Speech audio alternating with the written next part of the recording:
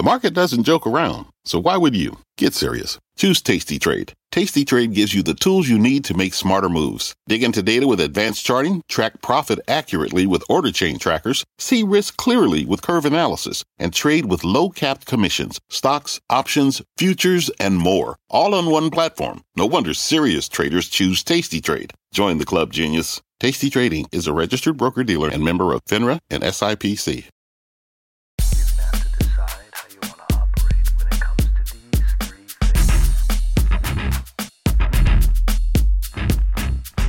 I think probably the biggest asset that I've gained through my experience of being a first grader in New York, back in the late '60s, and then flying back and forth between Japan and the United States every 3-4 years because of my father's business, gave me, first of all, number one, the ability to communicate in English, but also understand cultures outside of Japan, especially U.S. culture and also Canadian culture as well.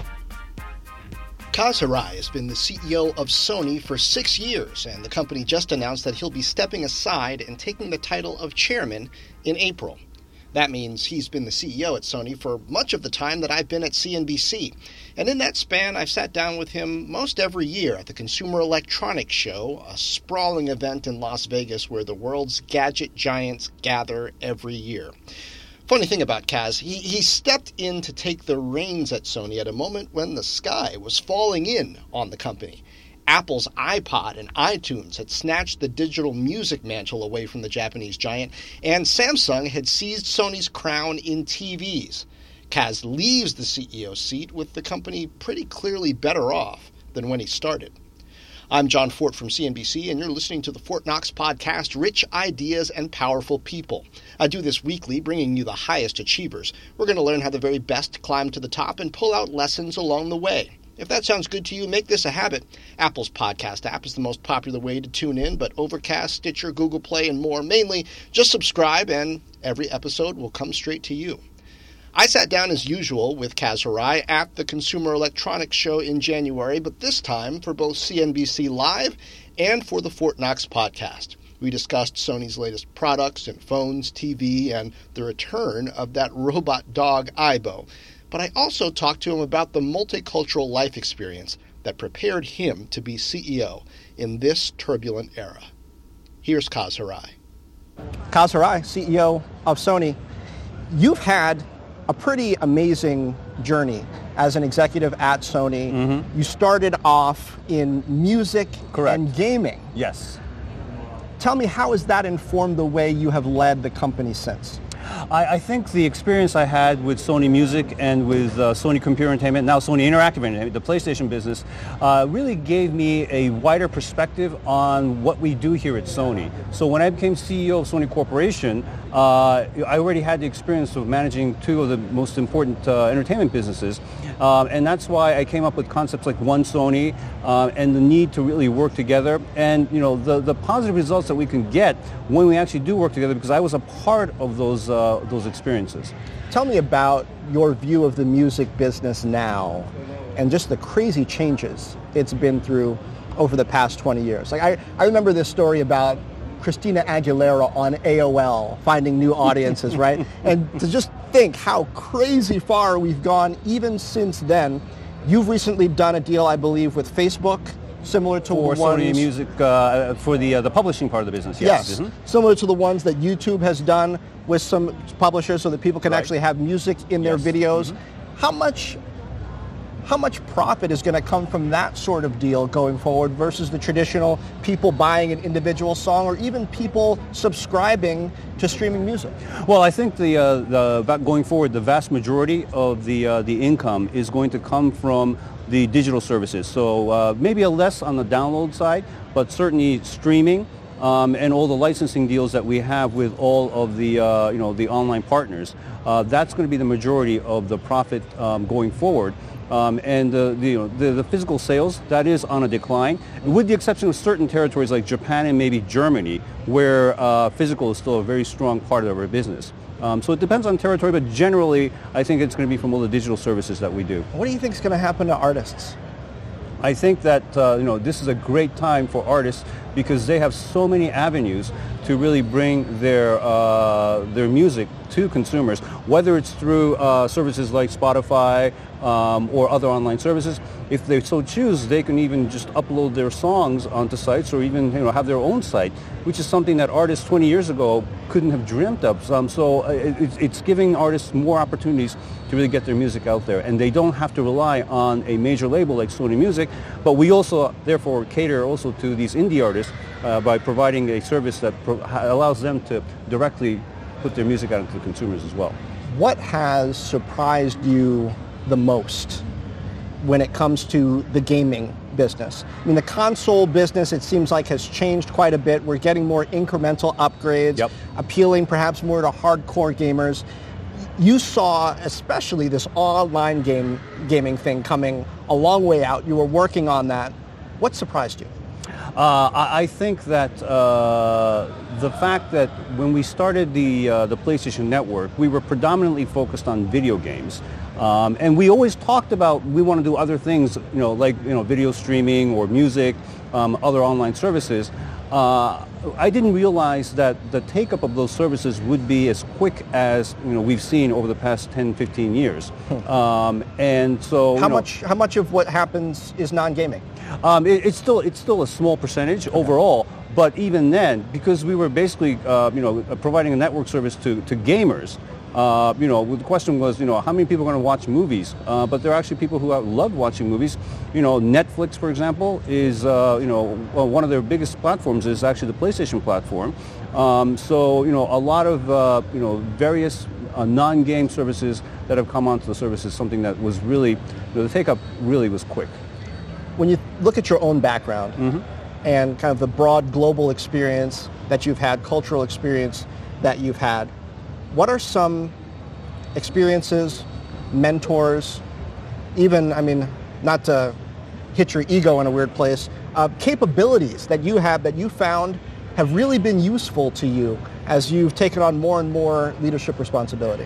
I think probably the biggest asset that I've gained through my experience of being a first grader in New York, back in the late 60s, and then flying back and forth between Japan and the United States every 3-4 years because of my father's business, gave me, first of all, number one, the ability to communicate in English, but also understand, cultures outside of Japan, especially U.S. culture and also Canadian culture as well. And that really, from a business perspective, gave me the ability to say, you know what, I see exactly what you're saying, but I can't agree with that, so let's agree to disagree, which is something that's really been an asset, as I manage a variety of different businesses. We face, problems and issues every day, and we can't all agree on everything. But as I said, let's agree to disagree on this point and then move on to find out what we can agree on. How much is Japanese corporate culture changing in this connected global era?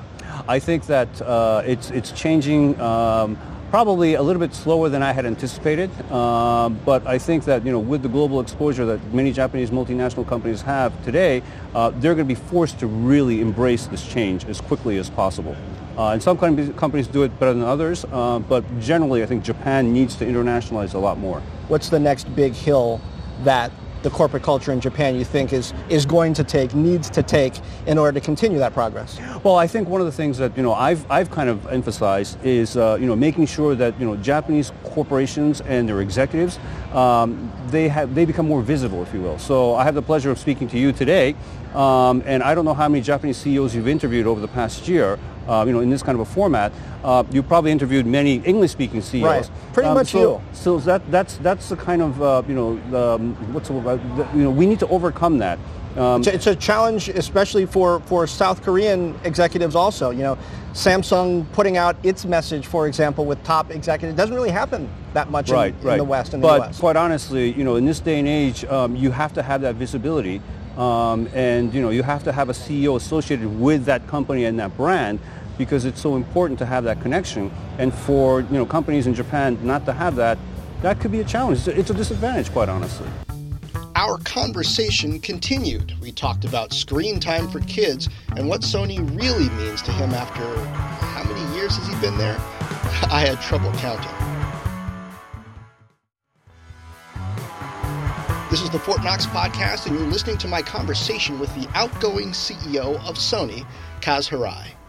What's your take on this screen time, this new screen time controversy? Parents trying to figure out how to arrange their kids' time on devices. How much should software companies do to help parents do that? You've been a screen time guy for a long time. I really think that just based on personal experience, that it's different with each family, and also the personality of the child, as well as the personality probably of the parent as well. In our case, I was running a video game company, but I did limit video game time every day to about 30 minutes. When you get an hour on the weekend. Just an hour on the weekend? Just an hour on the weekend. Wow. When they were in elementary school. Now, we kind of loosened that as we went along. I talked to the other executives at the time, and they each had their own rules and guidelines, for gameplay. So it really depends on, I think, the household. Are your kids gamers today? My son actually used to be a real hardcore gamer. I think he's now, because he's in school, he's kind of become a little bit lighter. My daughter, when she was in elementary school, she was absolutely into video games, and since then she's kind of moved away from it. Well, especially when she started going out with her boyfriend. That changes everything. I'm not going to dig too deep into that one. I'm sure, and don't. I'm sure you don't want to. Just to close things up. Talk to me about what Sony means to you now. You've been at the company for quite a while. Since 84. 84. Wow. 84. So you're coming up on 15 years. 25 years. 35. 35 years. Yep. Let me do some math. 35 years. You look so young. I just couldn't believe it. How that's evolved over time, because Sony has meant so many different things to me. Sony in the 80s, in New York, people were afraid that Sony was taking over the world. Now, once again, Sony is showing strength in some of those core areas.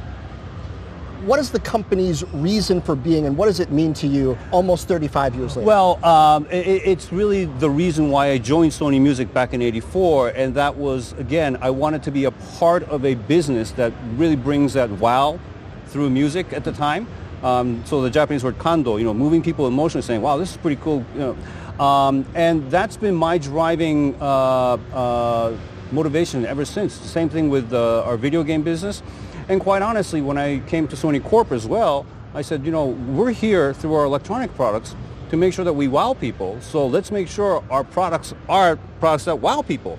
And that was the missing DNA. I think we had lost it somewhere along the way because we decided we're going to compete on price, features, and functionality. Now, you got to do that, but that's not what Sony is about. Sony is about providing products that really wow people. It's like, oh my God, you can do this?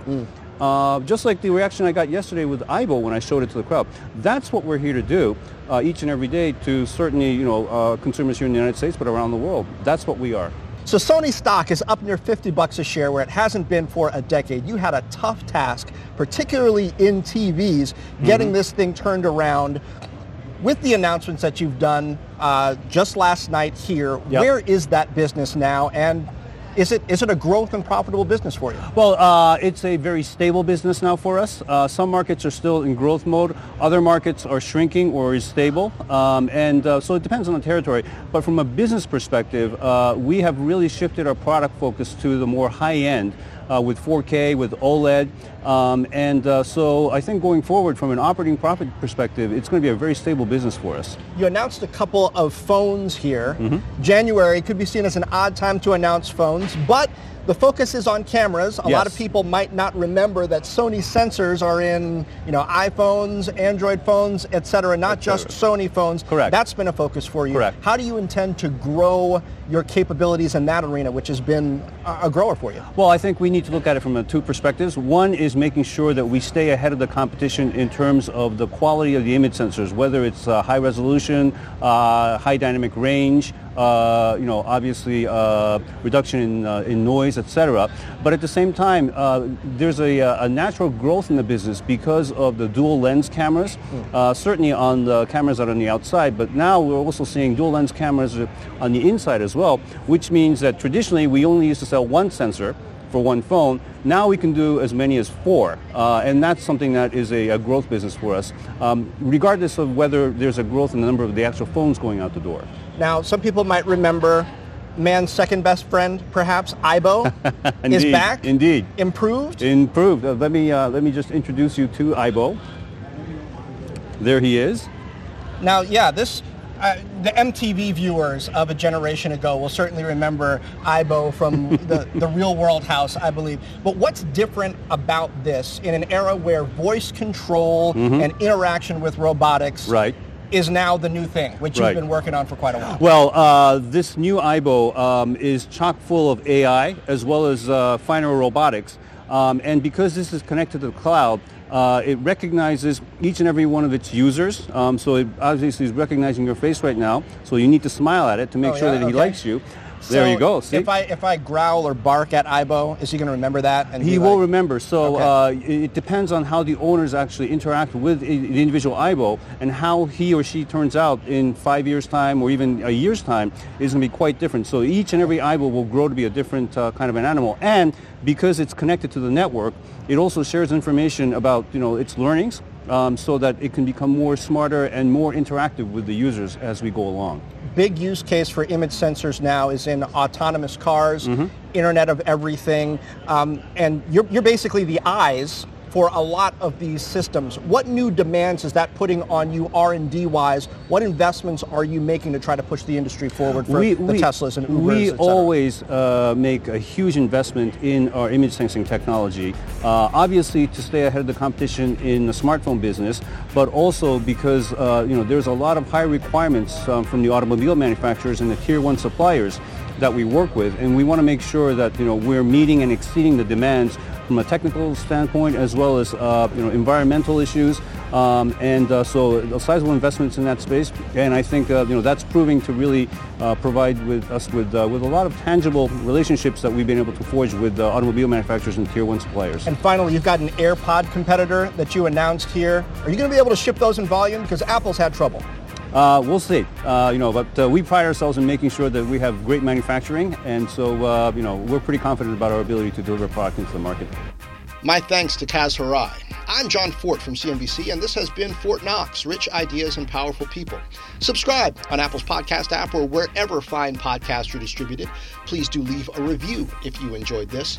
Also, subscribe to the Fort Knox channel on YouTube. That's FortKnox.com/YouTube. Follow me, John Fort, on Facebook, Twitter, and Periscope. There you'll see video from some of these interviews, and you can say hi to me live, usually Wednesdays at 2 p.m. Eastern. That's when I tackle some of the most interesting business and economic issues with a little help from my friends at CNBC and from you. Just go to YouTube and search for Fort Knox, or go to Facebook or Twitter and search for John Fort, and you'll know what to do from there. Meanwhile, share this. Tell a friend. Drop me a note on Facebook, Twitter, YouTube, or FortKnox.com. And, as always, thank you for lending an ear.